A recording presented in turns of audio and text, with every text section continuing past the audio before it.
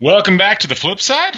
Galen Clavio, Brian Moritz, Galen Clavio's cracking voice, all of that going on at once here in podcast land. Brian, I'm happy to tell you that the amount of time left before the presidential election is getting less and less every time we do one of these things. I almost feel like I feel like I don't know what we're like how great we're probably going to feel on the night of the 7th, because it'll be like by that point we won't have to worry about it again, basically. Yeah, right. This is like, we've been using sports analogies to kind of help us understand the dumpster fire of a race, and this is kind of like it's a 10-point game, and it's like the under 4 timeout happened with like 2 minutes ago, and it's like a 12-point game, and like nobody's like really trying to come back anymore, and it's just kind of like make sure nobody gets hurt. Like the clean shirts are going to be coming in any minute now off of the bench. The walk-ons are going to try to hit their 3. But yeah, it's we started this. I remember very vividly. Our episode 1, S1E1, the pilot was the night of the Iowa caucus, and so here we are now, only 2 weeks away from Trump not conceding when he gets beaten. So that's good. That's going to keep this going, because we just don't want to end cold turkey. So I think we need to keep the story going a little bit longer. Just, to ease us all to kind of like, what is it? Taper out of it, I think. It's gotten me, I was thinking about this, we talked about the NFL last couple of weeks, and one of the things that we didn't mention when we discussed the NFL's issues with ratings is that maybe there's just too many games on in prime time. We've got 3 nights worth of prime time games on in a 7-night week. That might be a bit much, but it got me thinking. Maybe with the election, maybe we haven't reached saturation yet, and maybe we just need to run an election constantly, like have like the president is constantly being elected, and then maybe everybody will just kind of calm down. Because right now I feel like all of this invective and all of this craziness is being hurled at the country simply because it's a once every 4 years thing. So it like builds up and builds up for a couple of years, and then okay. So why don't we just, if we're constantly in an election cycle, then it becomes less important that we're in an election cycle and everything goes back to somewhat normal. I don't know, because I kind of feel like the one story that the story that's going to make me roll my eyes most on November 9th is going to be, who are the candidates who are the Republican front runners for 2020, and because Politico is going to have that first thing in the morning. And so I think I kind of feel like we're almost in it, but I don't know, like, again, I don't try not to read too much of my own feelings in my own feed into generalizable, but I don't know, I'm interested to see how you feel this way, because it kind of feels like after the debate last week and nothing's really changed, and it just kind of seems like everyone's just kind of playing out the string at this point. Like it seems like we built up to the 3 debates, and it was the big one, the third one, and nothing changed, and there was the nasty woman, and he's not going to accept if they lose, and it just kind of like, that was kind of like the last chance to kind of have a little bit of a Trump comeback, and it's not going to happen, and so now it's just kind of like, oh great, we got to sit around for another 2 weeks. Like, I think it would have been better if we could have just called the election, like, let's move it up 2 weeks and have it now, instead of just kind of wasting everyone's time. Yeah, I mean, it's interesting, because I tend to agree with you. I mean, because I've been reading the polls, and it certainly doesn't look like Trump's got a chance, and it certainly doesn't look like Hillary. I mean, I think if I saw the model on 538 correctly, like there's like a 40-some% chance that Hillary wins in a landslide, and there's only like a 13% chance that Trump even wins a split election. Right, basically. Right, and they have a whole piece there today about that. Their model is more. The headline is, "Our model is more bullish than others on Trump." So they're like the best odds for Trump right there. But by the same token, there are some polls out there that the Trump people are still pointing to, that have Trump tied or within a point, and so it's not completely over. Like, there isn't a good sports analogy. Like, one of the interesting, I mean, the only real sports analogy is Olympic figure skating. Okay. Because you could watch a great routine and you would think those people are going to win, no question. And then you could watch another routine and it isn't as good. Okay. And then you wait and you see the judging on the routine that you thought was inferior, and all of a sudden you're like, holy shit, what happened? Right. Because suddenly they're in the lead. That's the only sports metaphor that like easily sits within what, like most, I mean, you and I are looking at this like it's a basketball game. Right. And, it's like a 14, 15-point lead with about 2 minutes to go. And yet many of the Trump supporters are looking at it like it's figure skating, which is really, if you think about the dichotomy there, or gymnastics. So like right. That's an interesting dichotomy that we've got going, given the kind of red-bloodedness of certain segments of that population. That's fantastic. That's a fantastic mental image right there. That's just great. So I guess it just depends on how many French judges we have in this process. I mean, that's a concern of mine. Well, the French are noted supporters of all things Trump. So, yes. And the Republicans have loved French, How many Russian judges do we have? There you go. There you go. I was going to make a freedom fries joke for the Republicans, and, they're still bitter. The French judge is still going to hold that against them. But, yeah, the Russian judge is where you're going to go there. So I know you're feeling under the weather. So is your beverage choice reflect that tonight? My beverage choice is a lemon ginger tea. Ooh. It's actually not bad. All right. Is there a particular brand you want to give out there so we can put it for the notes for because I have my Empire White Afro, same one I had last week. I'm finishing off that pack from the Empire Brewing Company up here in Syracuse. So this is actually Celestial Seasonings. Ah, very nice. Yes, they make a very good peppermint tea and a very good lemon ginger tea. Excellent. So yes, if you couldn't tell, and he actually sound pretty well, all things considered. Galen's under the weather today, but we are going to we're going to power through. He plays hurt. I'm a professional. Yeah, he is a professional podcaster. And so we're going to power through. We can probably do a little bit of follow up on our NFL discussion from last week, because I saw you posted something about the Colts ratings. And we can kind of think about last night's games in the greater context of it. And we had a couple topics, one from a listener and one of our general awesome food topics, and then another one I came up with over the weekend as I spent about 10 hours in the car going to and from a Harry Potter fan festival. Oh boy. So it was a lot of fun. Harry Potter, Galen, just so you know, it's a story about a 12-year-old boy in England discovers he's a wizard, goes to school, learns some things about it. It's quite well known. It's been in the papers.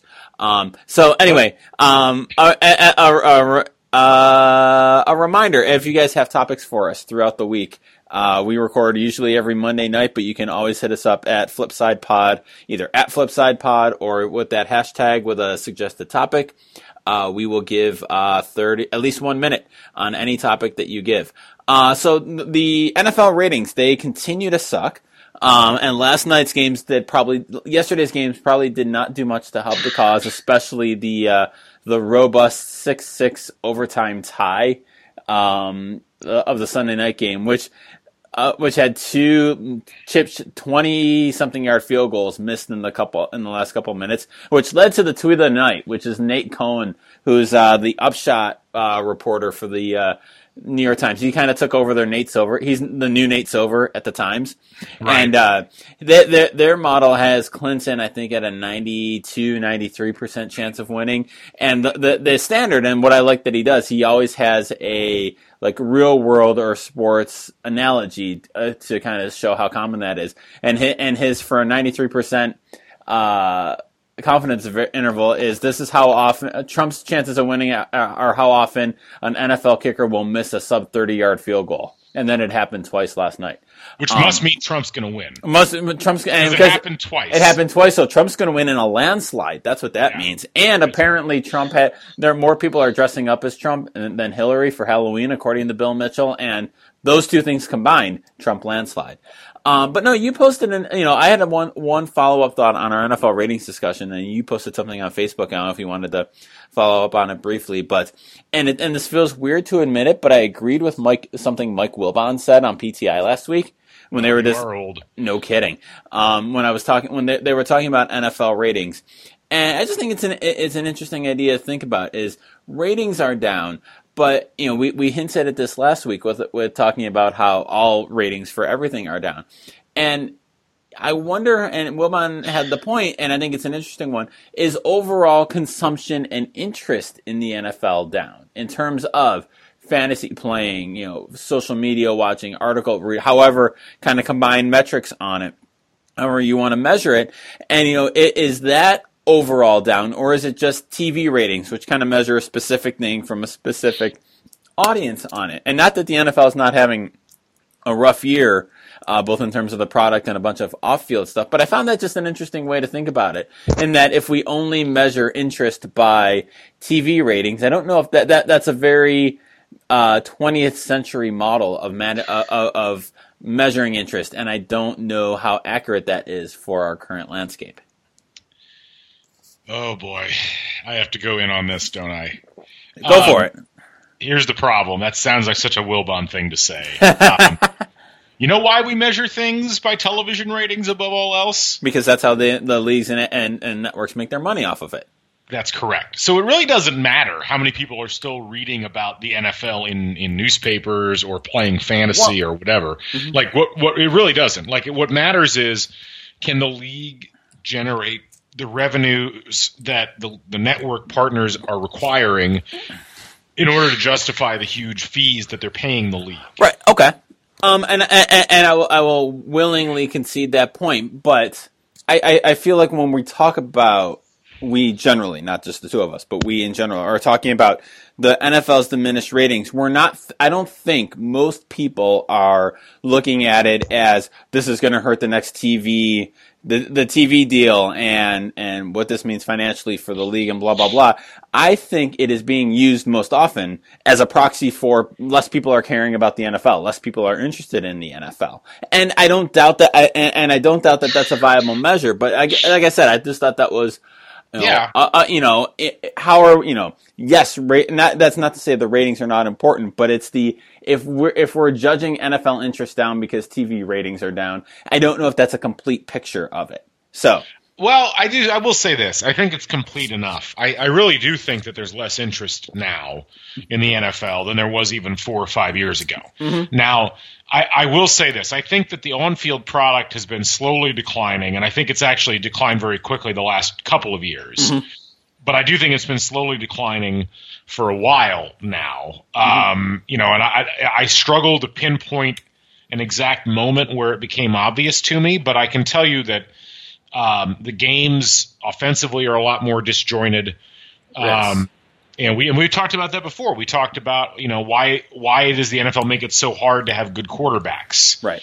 It's an artifact of too much emphasis being placed on one area of the game and the defense being able to do too many things to stop other parts of the offense. So only certain guys can actually get the job done. But look, I think between the concussion situation, just the overall physical wear and tear, I mean, that's turned a lot of people off to the league that maybe were like all in, even if they're only 60 or 70% in now. Mm-hmm. That's a big difference in terms of like going from I'm absolutely going to watch this game to I'll think about watching this game. Right. And look, I mean, I don't think people are dumb. I think people of our age who have watched the league over the course of time are registering in our heads that, you know what, this isn't as good as it used to be. Just like the NBA in the late 90s and most of the 2000s was an inferior product to what most of us grew up with in the 80s and very early 90s. Mm-hmm. People notice these things. And I think the reason we talk about it with the NFL is that it seemed like the NFL was going to be able to avoid the same pitfalls that all of the other leagues have had to deal with in terms of the popularity of their product, where it sits within the cultural landscape, stuff like that. Right. And what I think we're seeing, particularly this year with the poor ratings and just the kind of somewhat lessening of attention, is that it's not immune. They're still in the best shape of all of the leagues, but I do think that they are very much susceptible to the same sorts of market issues that have plagued some of their competitors. Right. It's just it's almost kind of like, you start to see the cracks in the wall, and you start to see it's starting to see the fall of the Roman Empire in a way. Like it was great. It was at the top, and then the decline starts slowly. And I think that this is kind of like, for a lot of people, this is probably like the first. I mean, it probably is definitely the first quantitative data point that we can see on the tail end. Like, I don't necessarily think that any kind of decline in ratings or interest or whatever is necessarily because of this year. Like, there wasn't, everyone wasn't all in for week 1, and then it's week 7, and like, I think that it's been kind of building over a few years for all the things you've mentioned, the concussion story, the general lack of quality and the lack of, new star power in the game. The Ray Rice story, the Adrian Peterson story, and then all of the domestic violence issues going on with players, and the league's inability to kind of handle that in a good way. And I don't necessarily think, I think it's always interesting for me how much we media people, observers, not just media, but we're the ones who have a voice, seem to always be on the lookout for the smoking gun. Like, this is the thing that did it for the NFL, or this is the thing that caused it. And I always wonder I often wonder how often there really is a smoking gun or a one thing, or if it's just kind of like a general wear, and then all of a sudden it's not what it was. And there's not, there might be one thing that pushes it over the top, but that's a relatively small thing compared to everything else. Yeah, I mean, look, it's everything. It's like anybody trying, and I was trying to point this out. The thing I posted was an article that I got interviewed for, and what I was trying to point out is like you can't point to any one thing and say this is why the NFL is less popular. And even in the local markets, you'll find that the individual teams themselves are still pretty popular on TV. But what's not popular or as popular is the NFL as a standalone entertainment product in prime time. Right. And that's been, and look, I mean, last night's game was a great example. It was a dull game. Mm-hmm. I mean, don't give me defensive games are exciting. There's like, baseball is the one game where defensive games are exciting. I'll offer you hockey. Actually, I knew you were going to say that, and I disagree. I mean, okay. I find there's a little bit of tension in hockey, but unless it's a playoff hockey game. Okay, playoff hockey. Yeah, you're right. I'll give you that. Absolutely. Yeah. I mean, just a regular season, 0-0 tie that goes to overtime in hockey is pretty bad. That's true. But the NFL is, what's the old saying? Like, it's the worst of American excess. It's violence punctuated by committee meetings. but it's even worse now because it's violence punctuated by committee meetings that are, and the game itself is dictated by a rule book that nobody seems to understand. Right. Golf and baseball, like, they have some pretty black and white interpretations of the rules, and there's all of these shades of gray in football that just end up making the game confusing for people. Right. And I think that just wears people out after a while. And so that's where I think you look at a game like last night, and it's not just that it's boring; it's that it's boring because of the ineptness of the teams, and that's not putting a good product on the field. And those are two of your top 10 teams in the league, and that's the best they can do in a primetime game. That's a real problem. Yeah. By the way, this is a handsome picture of you in this article. Mm-hmm. That is a handsome headshot. Yeah. I'm a handsome man, Mr. Garrison. Wow, we've gone off the rails here. But I do agree. I mean, and what also I think hurt the NFL is, it's not so much that other sports, are popular and there's it's a zero-sum game where more people are into the NBA and so they can't be into the NFL. I don't view it like that.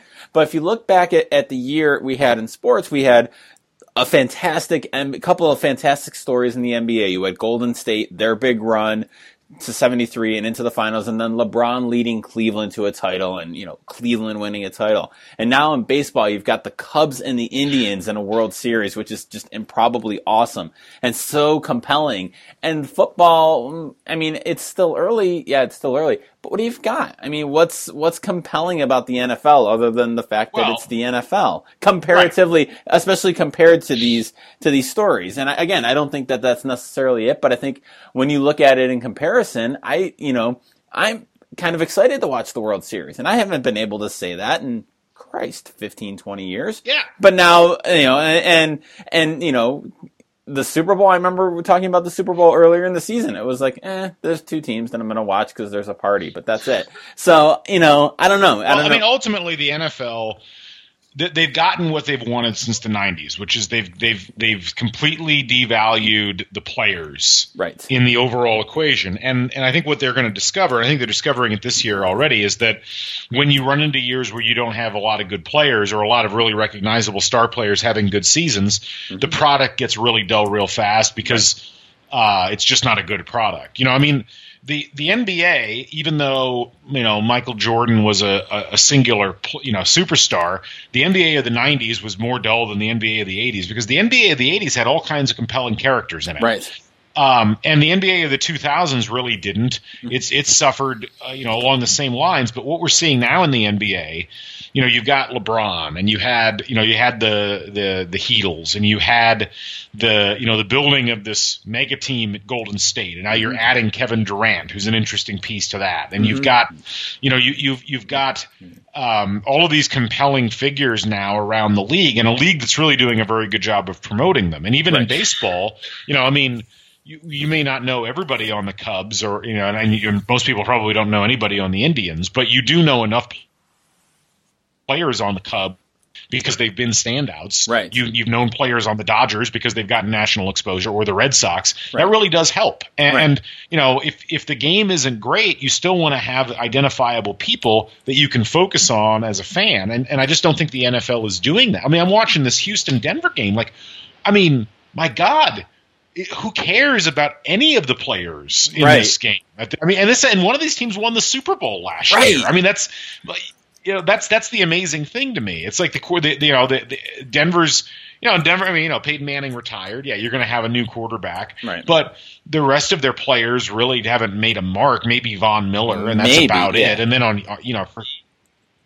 Houston lost the one player that everybody knew on their roster, and everything else is just kind of a wash of guys that might be good football players, but they're not compelling in any way. Right, and so that actually kind of lends us to gets us over to one of the topics that I came up with for the week.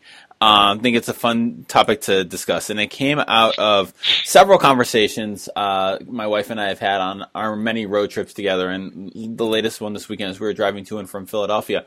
And we were talking about, and I'm fascinated by the idea of fame, and so like the different levels of fame. So a little background before I get to the question, and we can talk about it. So our favorite band, our family's favorite band, as I've mentioned here many times before, is the Avett Brothers. Seth Avett, one of the singers, one of the Avetts. He is married to Jennifer Carpenter, the actress who was on Dexter for a lot of years. And we were talking about this and that, whatever. And we were saying how, and we came to the realization that, like, in our world, he's the star and he's the famous one. But when you think about it in general, she's the famous one of the two of them. And like a band like the Avett Brothers is always really interesting to me because like they're full on like star headliner type band. Play big venues, the whole rigmarole of rock stars, and yet like you still have to kind of explain who they are. Like they were on a PBS show, and the woman who was hosting it, or is the like centerpiece of the show, kind of had to give a 2-sentence description of the Avett Brothers, and I realized like they're famous, but you still have to kind of they're not so famous that everybody knows them. And so I'm just always intrigued by that. And it kind of comes back to one big question that we can kind of disassemble how we want. Who is the most famous person in the world right now? the single most famous person, if you were like rank order, who's at the top?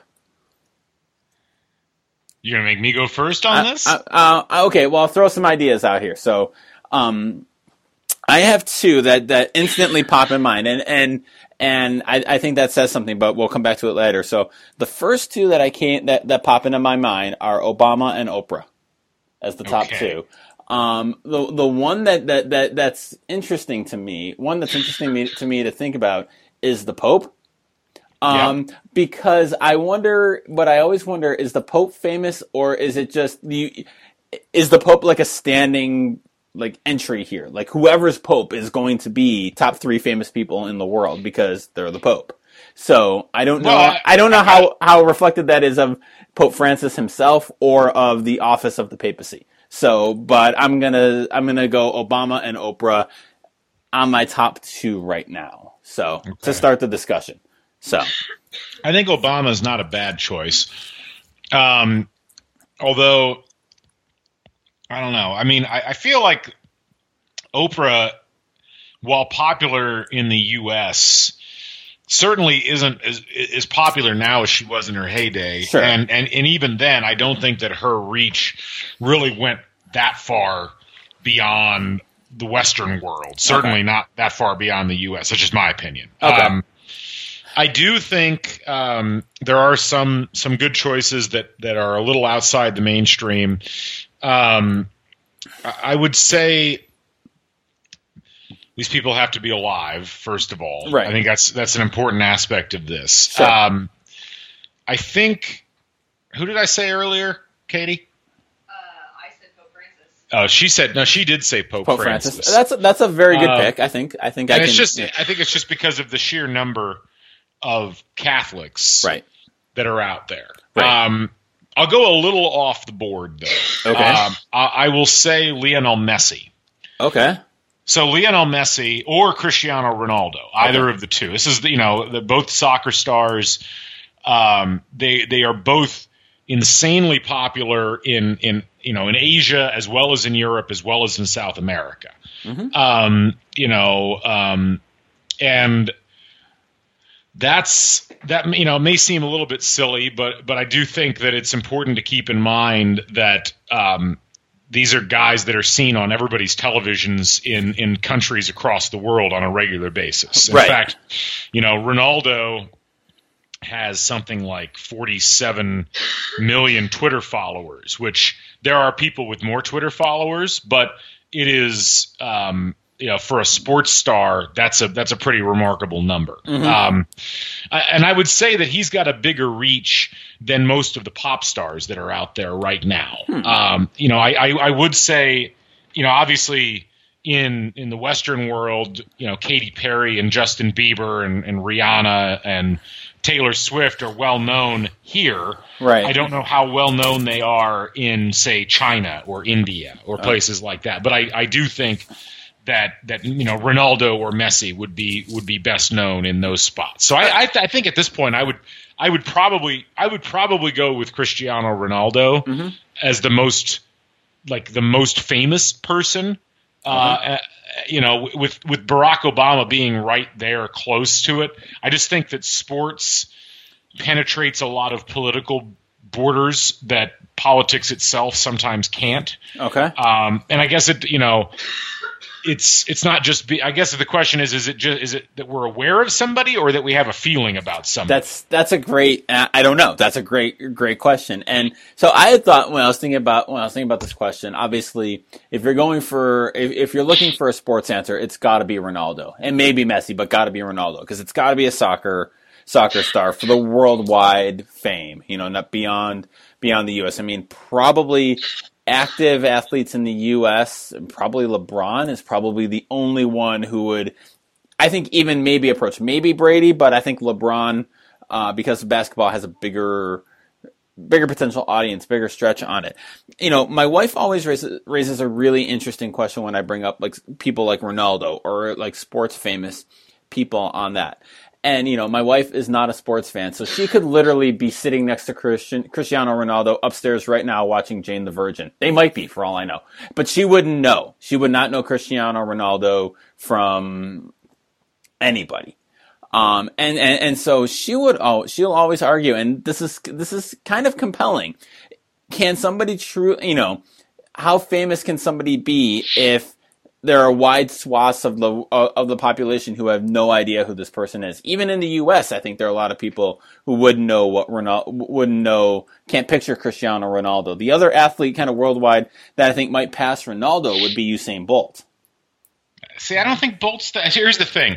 I think it's an interesting question, but I think you have to remember that every figure is going to have wide swaths of the world that aren't going to know who they are. Sure. So you almost have to focus on the idea of, okay, who's got the fewest wide swaths That's a good point, places and people. And so when I think about it, and your wife's a very observant woman, I'm sure, but there's going to be people that she's not aware of that are still going to be very popular, and I think that a lot of it comes down to what's got the most global reach. Okay. Yeah. Ultimately, they're. I just think that from a celebrity standpoint, you have to have a platform that constantly puts you out in front of a bunch of different people, and there's not much today. Like if we're asking this question 20 years ago, maybe it's Michael Jackson. Right. Because music was still a very consolidated thing back then, and you could have a global audience on a regular basis listening to your stuff. Right. That doesn't really exist now. And so what are the global platforms that truly exist? And the only one I can think of, honestly, is soccer. Right. Because it touches literally all of the continents. It touches almost all of the major population areas. And if you know soccer, you know who Cristiano Ronaldo is because you've watched him in a Champions League final or you've watched him in the World Cup. Right. It's a good point. When I was thinking about music, I got a somewhat related question I want to throw out here after this. But I actually would put someone like Paul McCartney probably at the highest, somewhere in the top list of famous people worldwide. One of the great stories I have, and kind of connect with this related, is so my wife and I, this would have been 3 years ago now. 3 years ago. We saw Paul McCartney at Brooklyn. He played at the Barclays Center. And so we're there, we're in the upper, we're like 3 rows from the top. And we're waiting for the show to start, and it's like an hour or 15 minutes late. Okay, he's Paul McCartney. He can be late, whatever. All of a sudden, we see, so we're looking down at the stage from the upper deck, and we can see just like a parting of the sea of people, right? And we see people taking out their cameras and taking out their phones and taking pictures. And we start talking, my wife and I start trying to figure out who is this big a deal that they're going to draw that kind of attention and pictures from people who can afford front row floor seats at a Paul McCartney show in New York City. Like these are people who, by their economic station, aren't going to impress easily. So who's going to get them to freak out about it? And we go online, and it was Bill Clinton and Paul Simon. They were backstage with McCartney, and they came out together and they watched the show. And there's so many things I love about this. For one, I feel bad for Paul Simon because he's Paul Simon and he's the third most famous dude in that room right there. But and I just love the idea of Clinton and Bill Clinton and Paul McCartney in the room together. But it also gave me thinking. This is kind of somewhat related to the famous question, not really, but I always find it fascinating. Is Paul McCartney the coolest person in every room he walks into? Well, okay, that's a difficult question to answer because I think cool is kind of a changeable metric. Right. No, I don't think and I think actually the reason he's not is the same reason why I wouldn't rank him that highly in the popularity rankings, because it's not popularity, it's fame. Well, the fame rankings. Because I think when you're that old, I mean, Paul McCartney is 76. I think so, yeah. 76, yeah. 74. 74. Okay. He was born in 42. Okay. There are lots of people, who are 20, 22, 23 who really don't know who Paul McCartney is. Right. And cool is almost always a determining factor among within, like, it's defined within its own individual age demographic. So you could walk Paul McCartney into a room of people aged like 30 and above, and he would unquestionably be the coolest guy in the room. Right. You walk him into a room of people aged like 18 to 24, and even though objectively we could look at it and say he's obviously the coolest person in the room, I don't think he would have necessarily the lock on it within the conceptualization of the people in that room. That's because a fair point, yeah. I don't think they know who he was. Right. And so it's a tough one. It's a tough one, and it's very much a generational thing. And, you know, I mean, it's what makes it an interesting conversation question, I guess. Yeah. So, before we move on to our food questions, we'll kind of try to keep it tight today so you can keep a voice for tomorrow. But who's the most famous person you've met? See, I haven't met that many famous people. It's probably Sage Steele. No, Mark. I would have figured Mark Cuban. You know, well, okay, I guess it is. Well, you know, I mean, I guess Mark Cuban is more famous than Sage Steele. Absolutely, yeah. But we see Sage Steele on TV a lot more than Mark Cuban. That's true, but you know, Mark Cuban also passes the my in-laws probably know who he is test. Fair point. So, it's funny because I was thinking about this a long time ago, and the most famous person I've probably met from my sports reporter days would be Jerry West.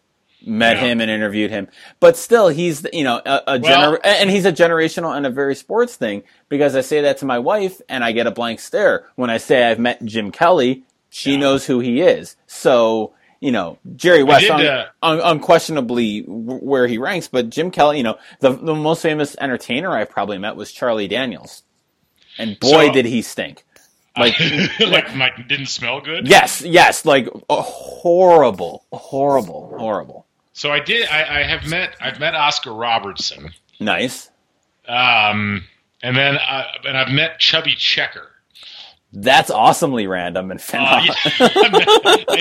I met him in a hotel lobby in Nashville, Tennessee in 1995 when I was like 14 years old. This story just keeps getting better and better the more layers I get to it. So it was just a very random sort of thing. But I haven't met that many famous people. I've met more than I guess I give myself credit for meeting. But you know, it's one of those deals where one time Tracy Morgan was on a plane that I was boarding. Oh, nice.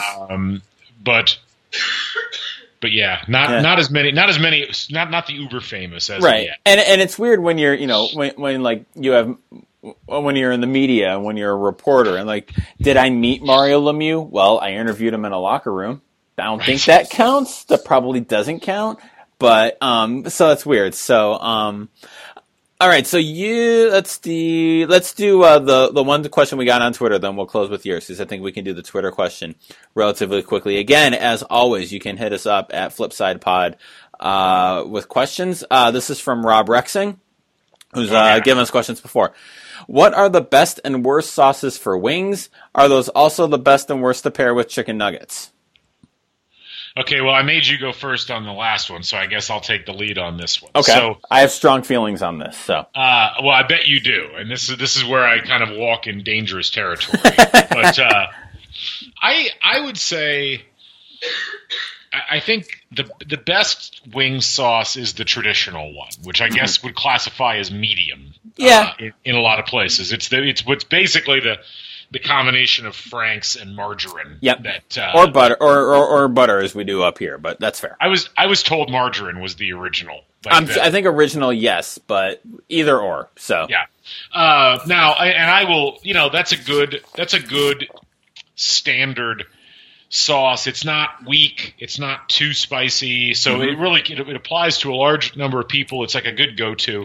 I will always argue for a hot garlic sauce on wings. I think that if it's done properly, hot garlic encapsulates everything that you want in a really tangy sauce. And as I get older, I mean, I have a very high spice tolerance. My wife will tell you that it's kind of insane. Okay. So I can eat like the really ridiculously hot ones. But what I really want is something that's very, very flavorful, right? And has some spice to it without like being. Because I one of the things I don't like about eating really spicy wings is that I hate it when they overwhelm everything. Yes.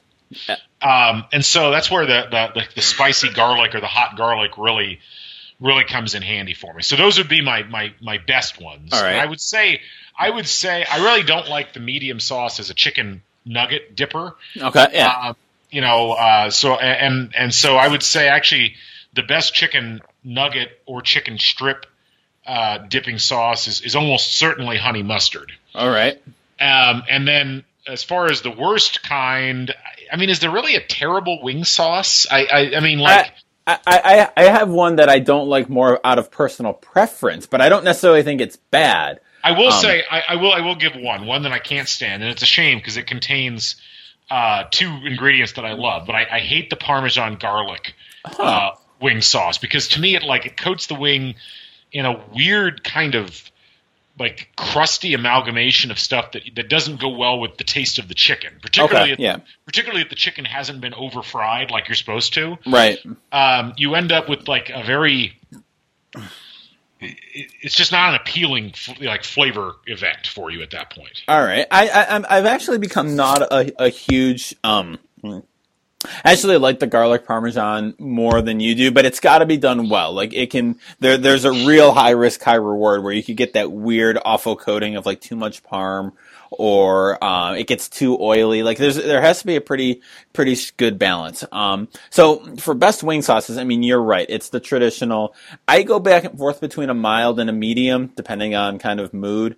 But yeah, you don't want anything that's so strong that it overpowers the chicken, or overpowers kind of like the general flavor. And the medium, you can't go wrong with a good medium sauce.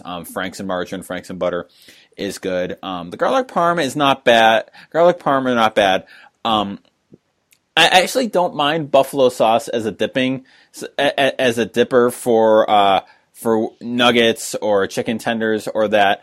So backtrack. If you're going to have the chicken nuggets or chicken tenders and you're going to coat them before you serve them, like either served saucy or like served on a sub, then the buffalo medium sauce still works very well. But in terms of dipping, it doesn't tend to go well. I do like the honey mustard. I tend to be a blue cheese guy with my wings, so I tend to like blue cheese with the nuggets or the chicken fingers as well. My worst for wings, and again, this isn't necessarily bad, but I just don't, I'm always disappointed with barbecue wings. The wings that are coated in sauce, because they tend to get much too saucy, they tend to get much too sticky. Again, I think, a barbecue sauce on a small thing like a chicken wing, it can be very overpowering and overwhelming, both from a mess standpoint and from a flavor standpoint. I do think barbecue sauce is good for dipping, but on the wings, it's one of those things I think sounds like a fine idea, but in practice, I've never enjoyed it. Huh. And like I say, I love barbecue sauce, and I love barbecue sauce on chicken, but on the wings, it's just, I don't feel like it's a very good, it's not a very user-friendly combination, I don't think. Okay, so this is interesting because now I am somewhat unique in my wing approach because I do not use blue cheese or ranch. Okay. I just go straight with the sauce. Okay. I do think that a good like spicy barbecue does work with wings, but the problem is I think if you're gonna do it like that, you almost have to bake the sauce on a little bit. Yeah. Yeah, you can't do like traditional buffalo wings. You fry the wings and then you roll them in the sauce right before you serve them. But you can't do that. But the coating the barbecue sauce with the wings with the barbecue sauce, that's what gets you into a mess that situation. Yeah. But I think if you coat them and then you flash bake them for like a minute or two, or maybe even flash broil them, you get a little bit of a crust on the barbecue. Yeah. And that ends up making it a lot better. I will say this, I mentioned this a minute ago, but my biggest pet peeve with wings is simply that a lot of times they're not cooked well enough. Mm-hmm. This is like you can't. I hate juicy wings. Okay. Yes. I think wings need to have a really tough skin exterior, like that's really crispy, and the meat inside needs to be more almost on. I don't want to say dry necessarily, but if I'm biting into a wing and it's like really juicy, it almost throws it off. All right. Yeah. So it's the same thing with chicken tenders. Like Right. you eat chicken tenders, like you kind of want the chicken tender to be a little on the dry side, like because if it's Right. overly juicy, it ends up just like It doesn't feel like it's cooked. right, exactly. Right. And that's the last thing you want when you're eting chicken. Right. You don't want to eat chicken and think, I don't know if this chicken is completely cooked. Like, Right. That's just a mood killer when Yeah. it comes to chicken. All right, that gets us to our last question, and this was your food-related topic of the week, and it's a good one. So Yes. So my question was very simple. What is the most underrated cut of meat? And this is across all types of meat, the beef, pork, fish, chicken, whatever. All right. But what do we consider to be the most underrated, given how they are considered in the overall cooking and consumption of meat pantheon? All right, it's a fantastic question. I actually hadn't given seafood much thought on this, and now my brain's turning on seafood. But I have three cuts that I tend to enjoy, and I think kind of get a short shrift. So Okay. I'm going to go reverse order. Please. Number 3 is the ham steak. Very underrated. Very good. It's a great alternative to the kind of traditional spiral sliced ham that you'll have in an Easter dinner or something else. Like a nice, solidly thick ham steak. Be very, very good. Number 2, and I'm interested. You're probably going to end the podcast when I say this, but I'm a big fan of the strip steak. We had it over the weekend for my wife's birthday, and again, just a very a well marbled, well cut, good thick strip steak. It's very solid. It's gonna and cooked well. It's gonna deliver. Like I'm not gonna claim it's great. It's not. I mean, we had the best cuts of steak. The conversation a few weeks ago. I'm not gonna say on that it reaches that, but I do feel like it's kind of underrated for the value and for the meal you can get. So, but my number one, and this is getting popular. The foodies are taking it over, but I'm going to claim it because I don't think a lot of people know about it yet. Know about how great it is, and that's pork belly at number 1. Okay. Pork belly, obviously, from where once we get bacon, but pork belly in and of itself, before it's been cured and turned into bacon, incredibly great flavor. A lot of fat. You can fry it up and crisp it well.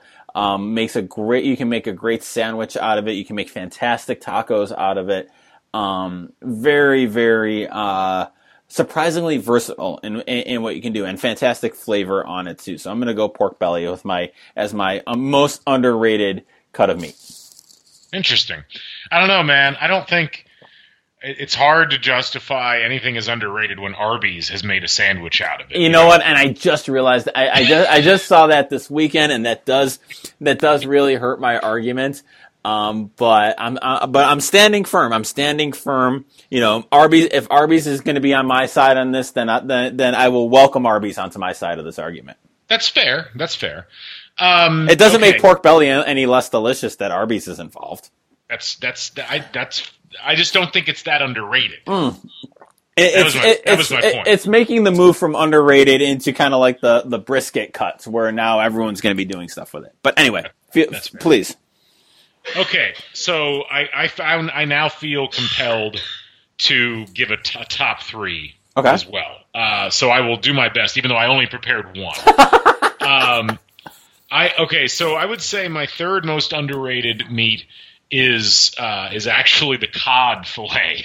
Really? Because so the cod fillet gets a bad rap because it's been used in every terrible fast food sandwich. Right. Anytime McDonald's or whoever wants to have a fish sandwich, it's always cod. Right. But cod is actually pretty versatile. It's a nice, like, solid, flaky fish. It cooks easily. It fries very well. Mm-hmm. It's very good in tacos. Yes. And I find that it holds flavor from seasonings better than a lot of other fish, which tend to get overwhelmed by them. Right. So that would be my number 3. My number 2. Hold on, I wrote this down while you were talking. My number 2 is actually lamb in general. Ooh, I think great pick. Yes, I think lamb chops, ground lamb. Like have a lamb burger sometime. Yep. And I've used lamb in meatballs. Mm-hmm. It's just got such a unique flavor, and I don't know if it's underrated because people feel bad about eating it because it's baby sheep basically. But it's got it's like the one young animal that I could justify killing. Like I eat veal, and I'm like, I don't understand what the big deal is. This isn't even that flavorful. I can give you, I can vouch for veal. For lamb is having lived in Binghamton, New York for a lot of years. Binghamton is the home of the Speedy sandwich. That's their claim to fame. And the original Speedy was lamb, lamb marinated in. Marinated lamb on fresh white Italian bread is the original Speedy, and Speedies can be like a lot of times they're overcooked and over spiced chicken, but a lamb Speedy is a work of art. So I will. That's a fantastic pick. And then my number one most underrated cut of meat is the chicken thigh. Oh, that's not underrated. Are you kidding me? It's terrible. Are you underrated? It's delicious. Don't get me wrong, but underrated? It's underrated. You can walk in to any restaurant in America and start polling the diners, and you will find probably 60 to 70% of them will only eat white meat. They're not interested in chicken thighs. It's probably the least popular of all of the chicken cuts. It's certainly less popular than chicken breast, which secretly kind of sucks. Right. It's certainly less popular than legs, which is attached to the thigh. Right. And it's less popular than chicken wings. There are plenty of great chicken thigh recipes, but if you notice, almost all of them are from other cultures. Mm-hmm. Chinese food uses chicken thighs, and Italian food uses chicken thighs. But the building blocks of what we would consider to be like traditional Northeastern American cuisine, which is English and German, they don't really use chicken thighs hardly at all. And so there's a long-standing bias against the chicken thigh. Why do you think that is? Is it the white meat, dark meat thing? Well, I think so. I have a theory on this. I think that when a lot of kids, their exposure to chicken is through breast meat because it's an uncomplex flavor. Mm-hmm. It's relatively easy to cook, and it's easy to put into other forms. You can have it be, you can have it be nuggets or strips or what have you. I also think that a lot of people, this is actually a similar problem that certain segments of the population have with pork. A lot of people are afraid of chicken thighs because they're worried that they're not going to cook them long enough and that they're going to die of whatever the disease is that you get from eating raw chicken. Trichinosis. Is it trichinosis? I thought trichinosis that was pork. That was pork, but I assume there's something similar, and I don't know. Right. Whatever it happens to be with chicken. I think that the assumption is, because remember, for a long time, when you would cook a turkey or a chicken, it was advised that you had to get the meat temperature up to like a certain point. Right. And it always seemed like the thighs took a lot longer to get there than the breast did, which made the breast dry out. Right. And then nobody had any patience for the chicken thighs. I also think if you've ever cut up a whole chicken, it's very hard to effectively cut the chicken thigh out. Like you can take the leg off, that's fine. Right. But cutting the thigh out, that's when you're dealing with an actual artist in the kitchen. So for all of those reasons, and for the fact that you can walk into any restaurant, any fast food restaurant in the country, and you can get a chicken sandwich, and it'll be a chicken breast sandwich. Mm-hmm. But try to get something from the thigh, and it won't be on the menu. That's where I think it's underrated. All right, I guess I can see that. I guess reading enough cookbooks and enough people writing about cooking, I've been exposed to a lot of chicken thigh recipes and a lot of use of chicken thigh. But yeah, I guess in terms of popularity, in terms of general use, the breast still comes out on top there. So here's a completely unrelated question, but it popped in my head as you were talking.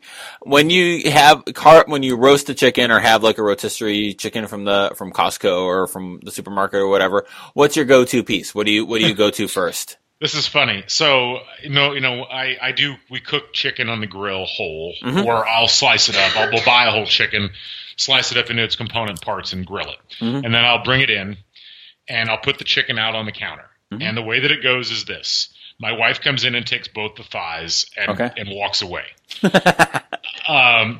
So I don't ever get the thighs. If I had my choice, I would take one thigh and one leg. All right. Yep. And that would be what I would eat. And I might have a quarter of a breast. Okay. As it is, I end up with a half breast and a leg because I never get to the chicken thighs. If I want chicken thighs, I have to basically cook a second chicken.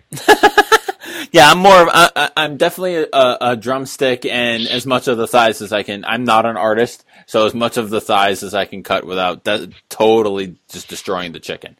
But that's usually what I go with first. So any other thoughts on underrated cuts of meat? Well, I think there are some. I would say a lot of this. I think when I think of the ratedness, a lot of it comes down to what can a person go out and buy at a restaurant. Okay. And so that's what that was really the genesis of my chicken thigh thought, because you just unless you're at a sit down restaurant, you're not going to get chicken thigh. Right. Another one that fits into that category, and it's not underrated if you talk to like people that love food or people that love to cook, but pork shoulder. Yes. Is a very underrated cut of meat. Right. Which is funny because if you throw pulled pork on a menu, that's going to go crazy. But right, exactly. But if I say, hey, I've got a butt roast, people A, don't know what that is, right, and B, don't know what to do with it, right. And again, I think because most people are cavemen and cavewomen in the kitchen, they think all meat cooks the same, right, and so the idea of slow cooking or braising a pork shoulder is just something that's beyond most of them. I did find, when I was doing research on this, I found an interesting article on Thrillist that I wanted to share some from. So they went and they surveyed a bunch of chefs at restaurants across the country, and they asked them their most overrated and most underrated meats. Okay. And so I just wanted to read a couple of these. Please. So, what? Please, go ahead. Oh, okay, sorry. So John Besh from August and Dominica in New Orleans, his most underrated meats were pork shoulder, lamb shoulder, and beef chuck, which he was really arguing make a great stew, and really made a point in general that the cheaper cuts of pork and lamb end up being very, very they're really enhanced by a slow cooking process in a broth. Sure. His most overrated meat was filet mignon. I can see that. I'm on record enjoying filet mignon, but I'm certainly not gonna. If anybody's gonna say it's overrated, I'm not gonna argue with that. It is. I mean, I think we've talked about that before. Yeah, for the cost and yeah. Yeah, I mean the beef fillet in general, it doesn't have a lot of flavor to it. It's mostly there because of its tenderness. Right. Some other underrated meats that were thrown out there are rabbit. Yes. It was thrown out, and we haven't had much rabbit here, unfortunately. But from everything I've heard, rabbit is excellent. Somebody actually argues that brisket is overrated. Really? Their argument is that short ribs are far superior to barbecue, and that the point of the brisket is brilliant, but the flat is nothing special. And on that, I wholeheartedly agree. Sure. Okay. The brisket flat is pretty dull. Another underrated meat, rump steak. Yep, I can see that. And then let's see, overrated meat, grass-fed beef. Yeah, I've never had. I've never. Or the couple times I've had it, I haven't noticed a difference. Or if I did, I feel like it's all psychosomatic, and I'm just imagining that it's different. But yeah, some of it's fine, but I haven't noticed a tremendous difference in the quality of one versus the other. of grain fed versus grass fed. I think it is more of a mindset thing. It's like Right. any one of a number of things. Let's see, and then the last one that I'll mention here, a couple of other underrated cuts: guinea hen, Okay. which I've never had before, No. and pork country ribs. Yes, I used those a few weeks ago in something, and it was fantastic. Really, really good. Absolutely. Yeah. And one last one is the tri-tip, which I actually I've done that once, and the tri-tip is very good. So there's some ideas for you folks out there. All right, that article is going to be in show notes. Show notes, as always, are at sportsmediaguy.com. Click on the flip side tab, and this is season 3, episode 5. This is actually episode total number 34. I did the count today, and this is number 34 in all. And I believe anything else? Any other ways we can help people today? I think we've done enough. I think we have. I hope you get better, and that the cold is short lasting, and that I've heard your wife coughing in the background, so I hope she's feeling better soon too. Assuming she's got something similar. But yeah, that's it's been a rough health month here in the Clavio household, but we shall overcome. Excellent. Well, good health to you all, and this was good. Good conversation as always. Yes, enjoyed it, and I hope you folks enjoyed listening, and we will be back next week. We will catch you on the flip side. So long, everybody. See ya.